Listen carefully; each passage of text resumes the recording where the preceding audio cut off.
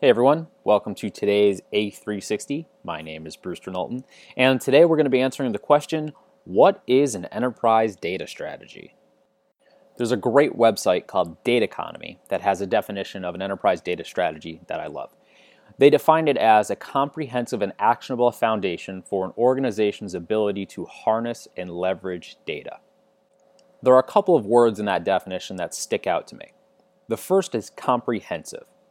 If we're talking about building a data strategy for the entire organization, an enterprise data strategy, we can't just focus on one or two areas. We can't just focus on lending and marketing or operations alone or marketing and operations. We have to focus on the entire organization. So this data strategy has to be comprehensive.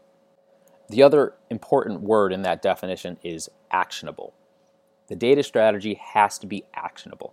It can't just be this binder on the shelf type strategy where it's a big book, there's a lot of words, there's a lot of pages, but it's not really saying much. A data strategy has to be actionable. It has to address the technical aspects. It has to address the cultural aspects. It has to tell you how you're going to go from point A to point B, not just in theory, but in practice. You have the strategy, but how do you execute on that strategy? And having an actionable foundation built into this data strategy is absolutely critical. Building an enterprise data strategy, a data strategy that's going to help you evolve from a not particularly data-driven credit union to one that is, can be a pretty intimidating task. So here are a few things to start with that might get the ball rolling. First, take a data inventory.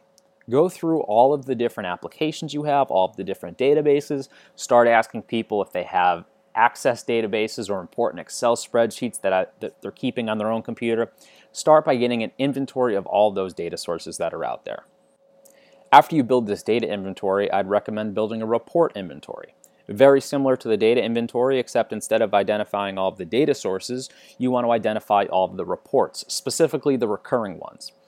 This is important because it helps you identify where the majority of your reporting efforts are being focused within the organization.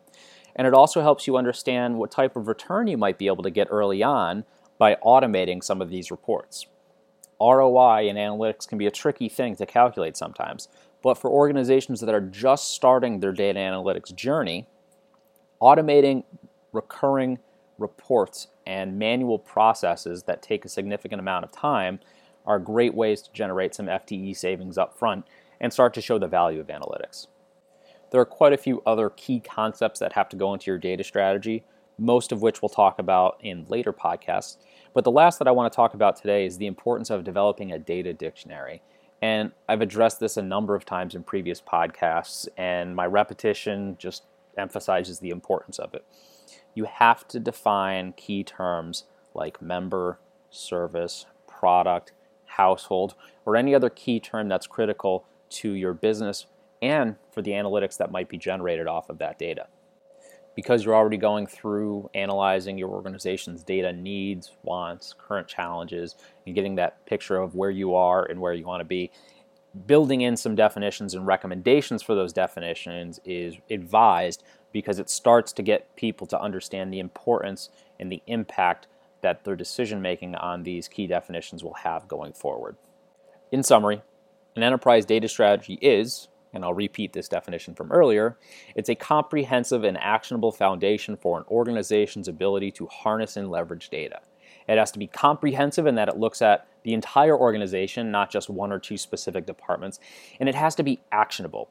Instead of just addressing these high-level conceptual, theoretical principles of data and analytics, it has to address the technical aspects. It has to address the cultural impacts, which we're going to talk about later on. It has to address KPIs, which we've discussed before, and actually in our next podcast, we're going to talk about ensuring you have the right KPIs. We brought up data governance, talking about key definitions. An enterprise data strategy should become your blueprint from going from where you are today as an organization with data to becoming a data-driven organization. Thanks for tuning in to today's A360.